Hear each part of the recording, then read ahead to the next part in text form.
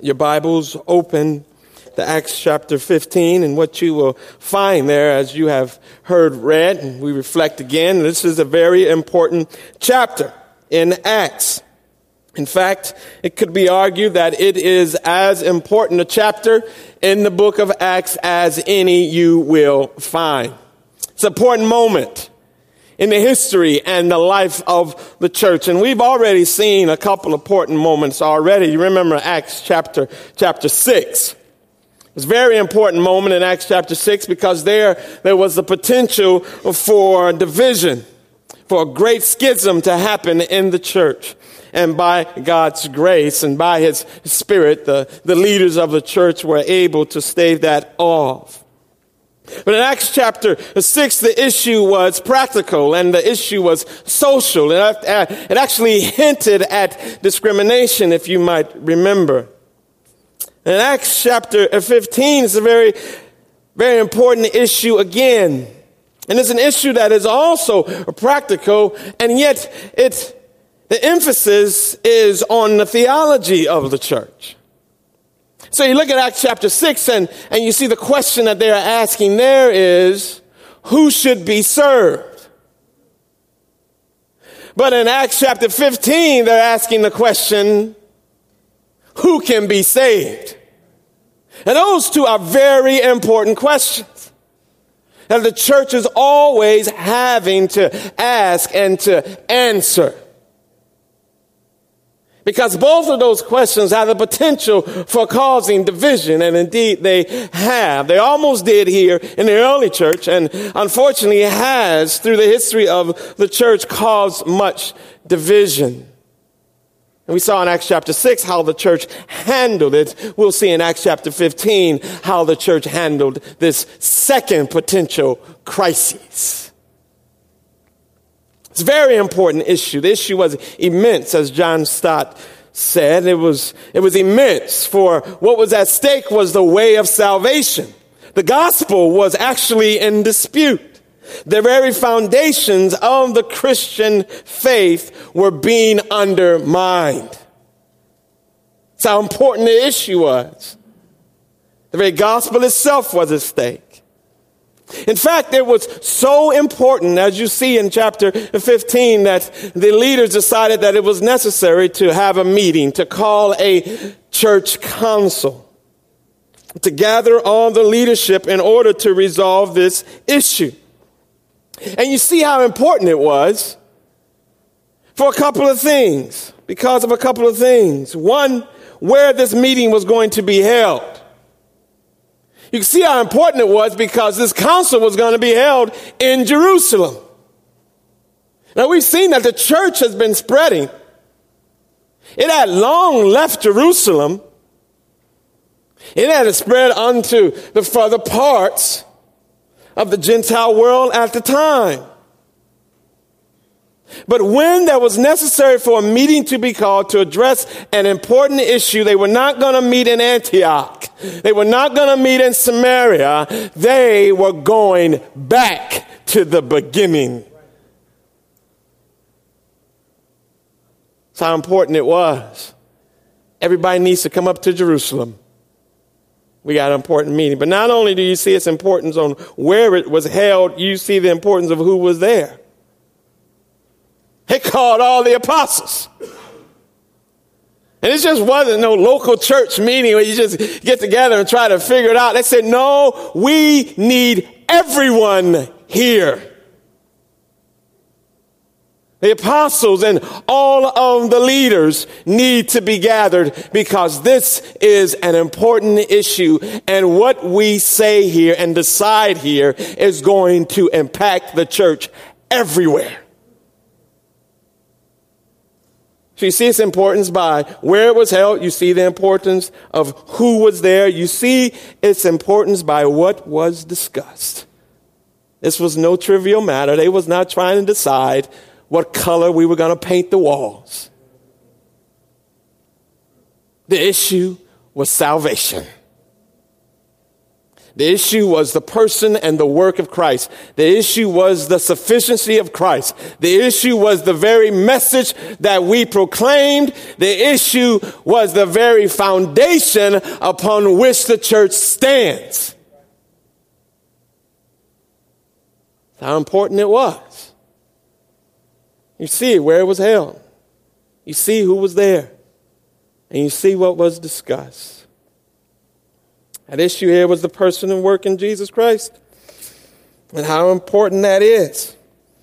Because, beloved, if you get this wrong, there are eternal consequences. There's a lot of things that we get wrong. But if you get this wrong, you cease to be a church. You're not a church anymore.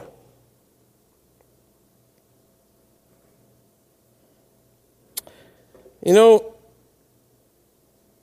there are really, really, really very few things that we need to be falling out about in the church.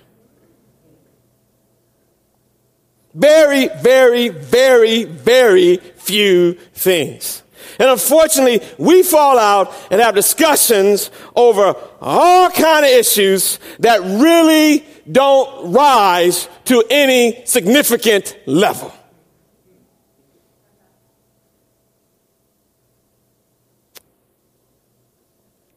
However, when it comes to the person of Christ, when it comes to how a person is saved, beloved, there is no more important discussion that should be had, and it should be given every ounce of our energy and passion and debate and even divide if necessary. It's what we give our passion and our hearts to. You want to argue about something? Argue about the person and work of Jesus Christ. Have that be your passion. Nature of salvation and how people are saved. That's what the church decided was important. And they called a conference or a council on the time and place of when Jesus would return. When arguing over eschatology, that forms for good discussion. But they didn't tell everybody to come up to Jerusalem for that. It's the person and work of Christ. The gospel that we preach. That's what we see in Acts 15. If you know a little context, you know Paul and Barnabas, they're fresh off of their missionary trip, and they're rejoicing with the church in Antioch about the wonderful fruit of the gospel that God has wrought among the Gentiles. And now they're back in Antioch, the church that has sent them out. And while they're there in Antioch, they're rejoicing with the saints there. They're rehearsing what God has done on this missionary trip. And apparently, some of the brothers up in Jerusalem at the Jerusalem church had gotten wind of Paul and Barnabas and the rest of their ministry among the Gentiles. And they were taking exception because what they were hearing was not enough. They had heard some good things, but they hadn't heard enough. Didn't sound like Paul and Barnabas were saying enough when they were preaching. So they decide that they're going to come down to Antioch and set the record straight. They get to Antioch and they take issue with what Paul and Barnabas are saying. Paul and Barnabas and the rest are just rehearsing how God has saved these Gentiles. And then these men from Judea speak up and they say, hold up. I hear what you're saying, but unless you are circumcised according to the custom of Moses, you cannot be saved, Paul. Did you mention that? brothers and sisters, a firestorm went off.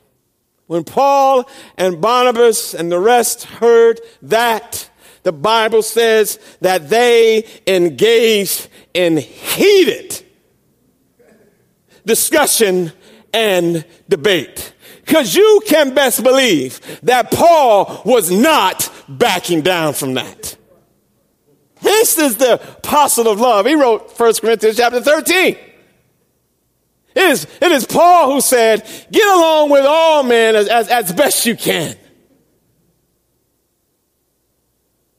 And when these brothers came from Jerusalem, insisting that Paul preach a gospel that required circumcision according to Moses, Paul was outraged.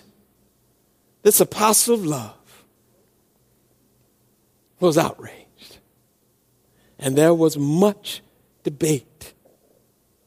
And there was potential there for division, because you better believe that Paul was not going to stop. And if they insisted,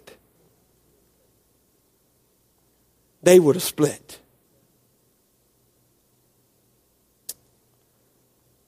When the brothers come down from Jerusalem, bring this message about circumcision. Now, beloved, circumcision in the Old Testament was a very important rite and ritual in the nation of Israel.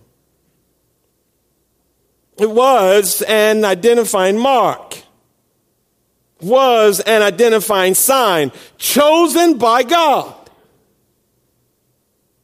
Chosen by God to set his people apart from all the other nations. Now, it's hard for us to imagine that today because of the little procedure that is circumcision today. Most baby boys in our country have this procedure done, and we think nothing of it. But in that time, it was not a common practice. In that time, in fact, nobody did that except the Jewish people. And it was their sign of separation from the rest of the world. It was that which marked them out as people of God. And you get a sense how important it was then. He said, we are different. We are separate. We have our God's mark upon us in our community. And so then you get a sense of when these brothers come down from Jerusalem, what they're saying. This is an important thing. This has always marked out the people of God. Why would it not mark off the people of God now? You know that, Paul. You were raised this way. You were circumcised. You can see how important and passionate they would have pleaded with them. They took pride in it as a mark of God. However, what they didn't realize, beloved, is that circumcision, even from the beginning, was just a sign. It was a sign. It was a sign. And as we said what signs are, signs point us to a deeper reality beyond themselves. That's what circumcision was. So they should have been understanding that the circumcision of the flesh was just a foreshadowing of what the Bible tells us in Romans chapter 2 and verse 29 of the circumcision of the heart. That's what it was pointing to. The circumcision of Moses was just a sign pointing us ultimately to what the Bible says in Colossians chapter 2 and verse 11, which is the circumcision of Christ. Once the reality comes You have no more need for the shadow. Once I get to Atlanta, I don't need the sign saying that way to Atlanta. I'm here. This is what they missed. And they missed it not because God didn't tell them. In Deuteronomy, in chapter 30, in verse 6, it says, "And the Lord your God will circumcise your heart and the heart of your offspring, so that you will love the Lord your God with all your heart, with all your soul, that you may live." That was always the point. It's the circumcision of the heart. It's the setting apart of the people of God by what God does ultimately in the heart. They had taken what was meant to be a sign and they were making it an essential. And how does the apostles respond? Well, they respond with three things I want to share with us this morning that I think are very important for us as we seek to understand even life in our church, in the life of the church in the world that we have today. In the first way, they responded by insisting upon the simplicity of the gospel. And the second thing they demonstrated is the unity of the gospel. And then they also demonstrated what is truly the foundation of the gospel. But the first thing you see how they responded is just in the simplicity of the gospel. The men from Jerusalem were bringing in this teaching that was essentially what it's doing there is complicating the gospel. Okay, it's making the gospel more than what God has made the gospel to be. And so it's complicating the issue. In other words, they were adding to the message of Christ. They were adding to the sufficiency of the work of Christ. And the way that Paul and Barnabas and those there in Antioch responded to them was to insist upon the simplicity of the gospel. It is a simple message, beloved. But what complicates the message oftentimes is what happens here, and it's really just legalism. Legalism complicates the message. Now, what is legalism? Legalism is essentially the improper use or misuse or abuse of the law of God. Taking the law of God, taking what God says, and improperly applying it, improperly using it, or abusing it. But it's a trap. But legalism is a trap because legalism is couched in biblical language. And because it's couched in biblical language, it becomes a trap that many people, particularly Christians, fall into. And this is what happens.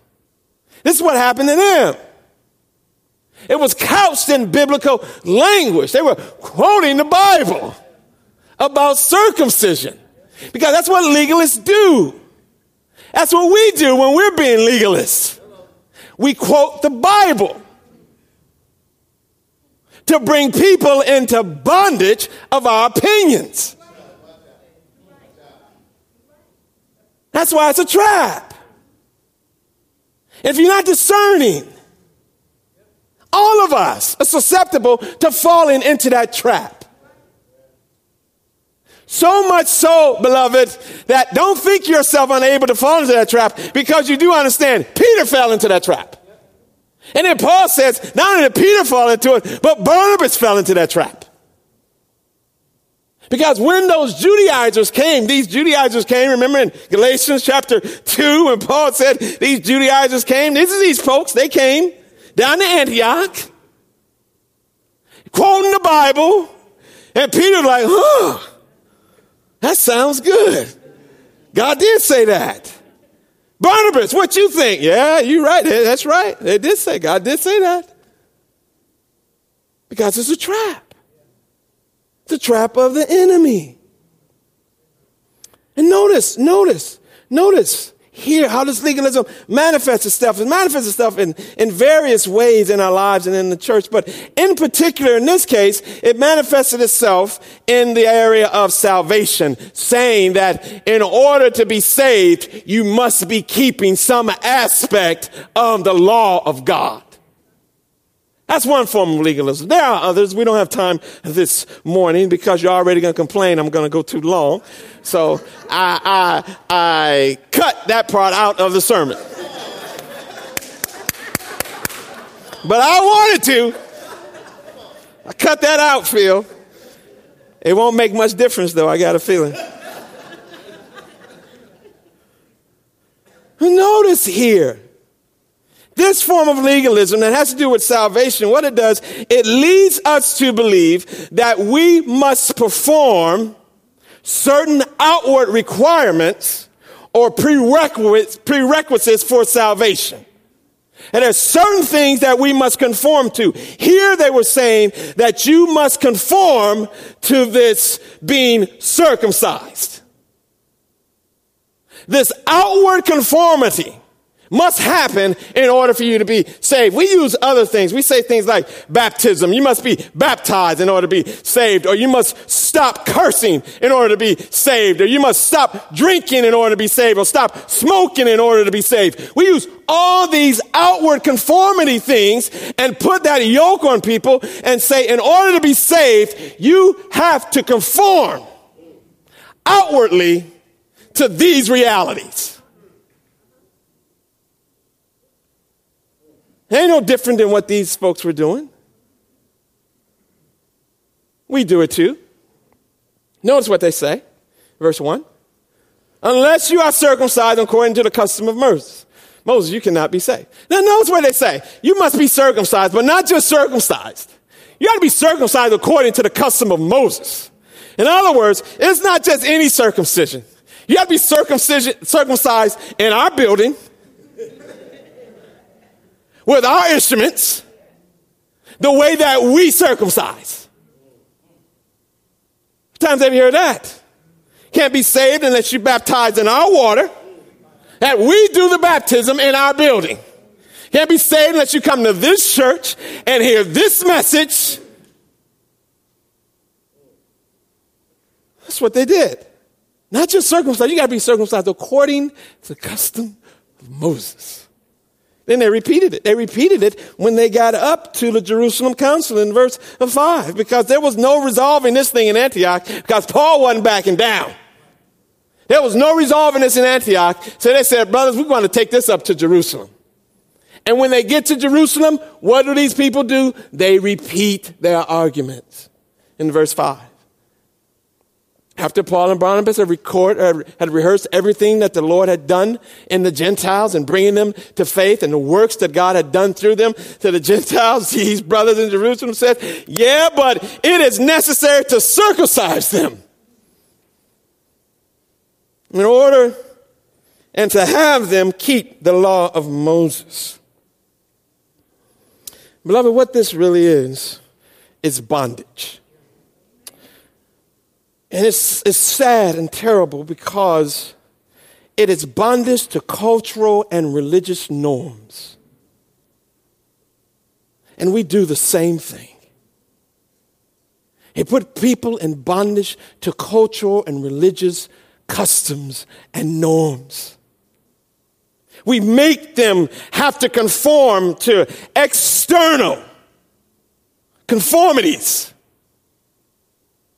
And by doing that, we put people in bondage, not just to their sin, because they don't ever get out of that, but now on top of their sin, now they're in bondage to our assessment of their sins.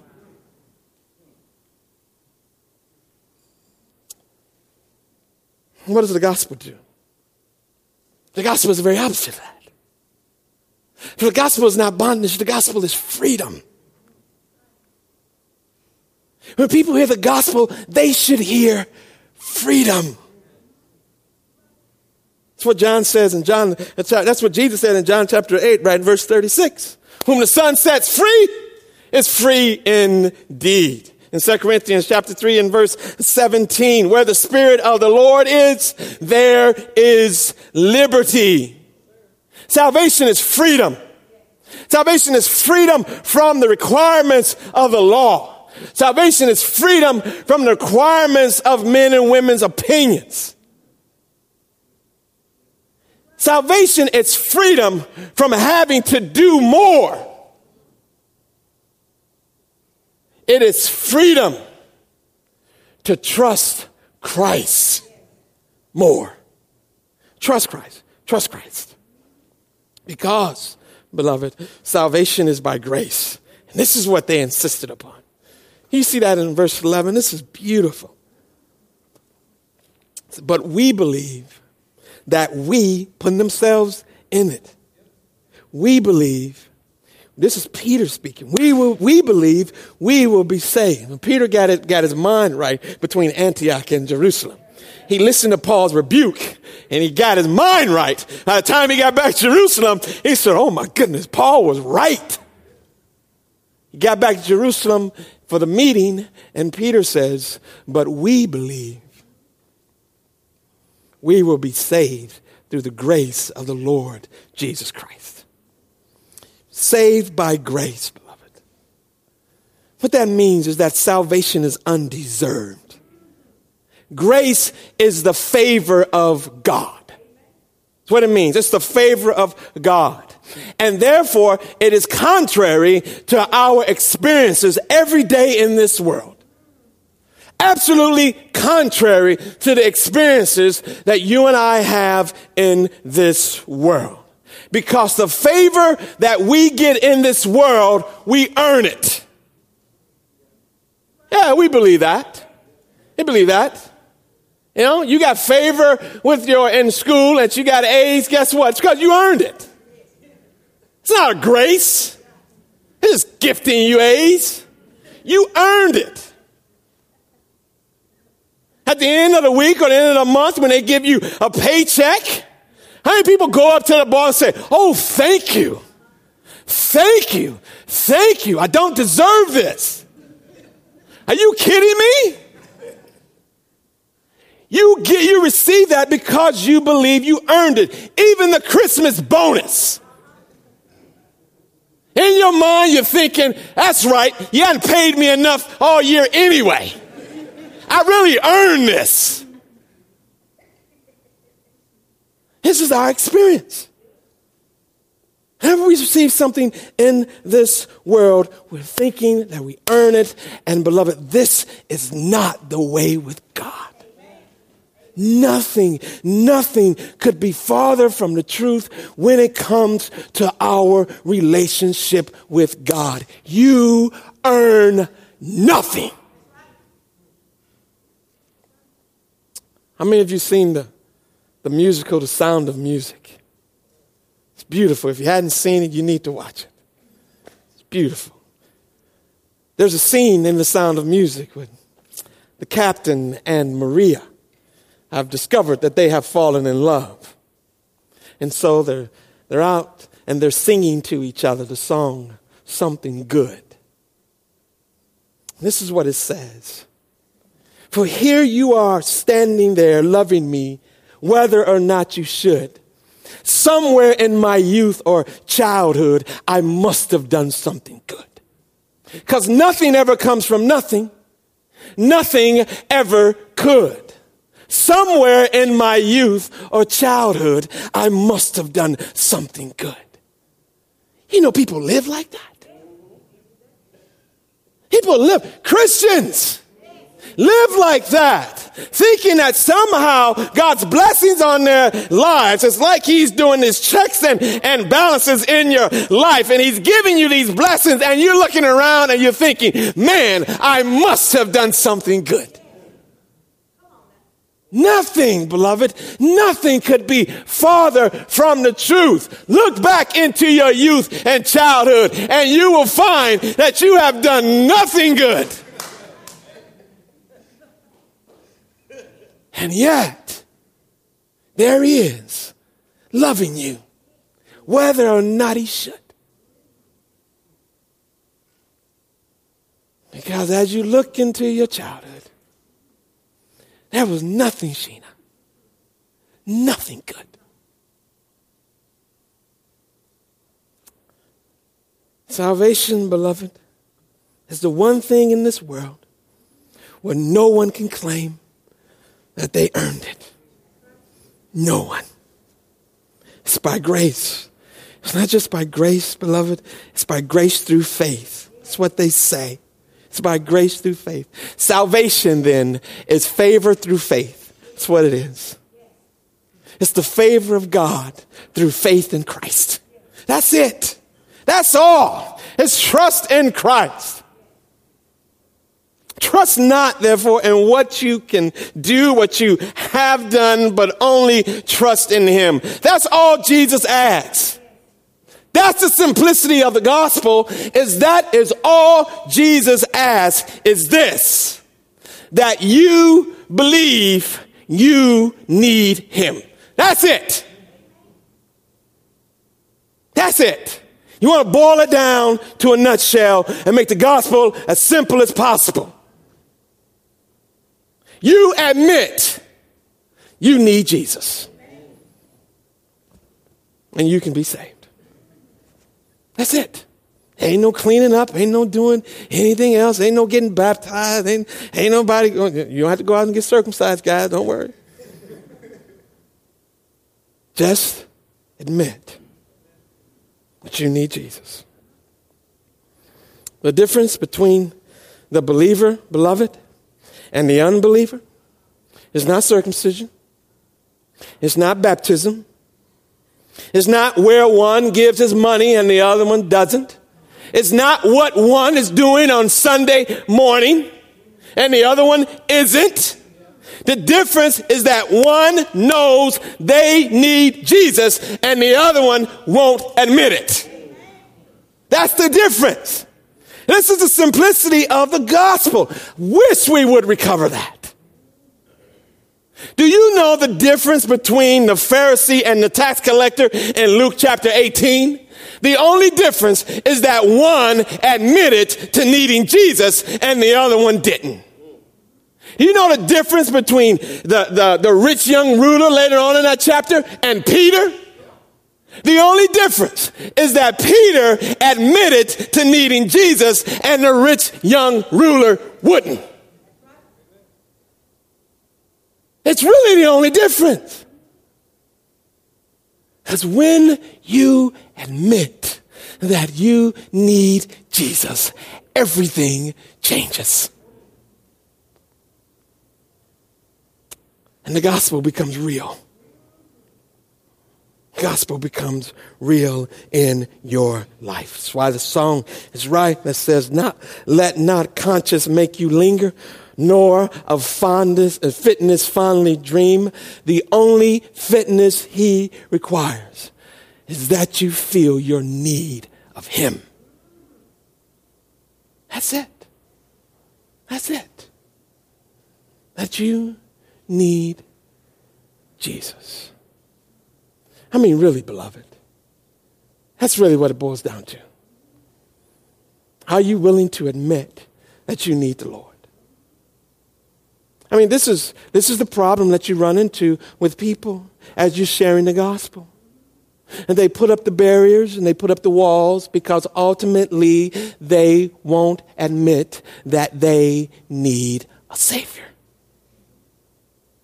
But in coming to admit that you need Jesus, you are primed as a recipient of his grace and mercy. I need you. Oh, Lord, how I need you. Every hour I need you. That's the prayer. That's the cry of the Christian. And the person who needs Jesus, you need to leave him alone. Stop putting a whole bunch of rules and regulations upon their lives. If they admit that they need Jesus, the Lord's going to take care of that. Yes, he will. Yes, he will. If they really admit that they need him, our job is to show them how much they do. By telling them how much we do. I can't live a moment without the Savior. I need him every hour, every moment of every day. And the more that I acknowledge I need him, the more my need of him grows. And the more sufficient becomes his grace. I need the Lord. I need the Lord. You need the Lord. We all need the Lord. And that's the gospel, beloved. I need Jesus. And therefore, let conscience not allow you to linger. And don't dream of being more fit, conforming to what some people have told you that you must do in order to be a Christian. But acknowledge, as the song says, that the only requirement that Jesus has, if you say, Lord, I need you because I'm a sinner. I need you because I'm a sinner. Every person, by the words of Jesus' own testimony in Luke 18, every person who says that, acknowledges that this morning, will go out of here justified in the sight of God. Because they have acknowledged their need of him, has cried out for that mercy. And he is faithful. He is faithful to answer you today, right now, when you say, I need you. Lord, I need you. I want to pray for us. That's only about a third of the sermon, but that's enough. All right, that's enough. We're going to pray, and let's end on that note this morning.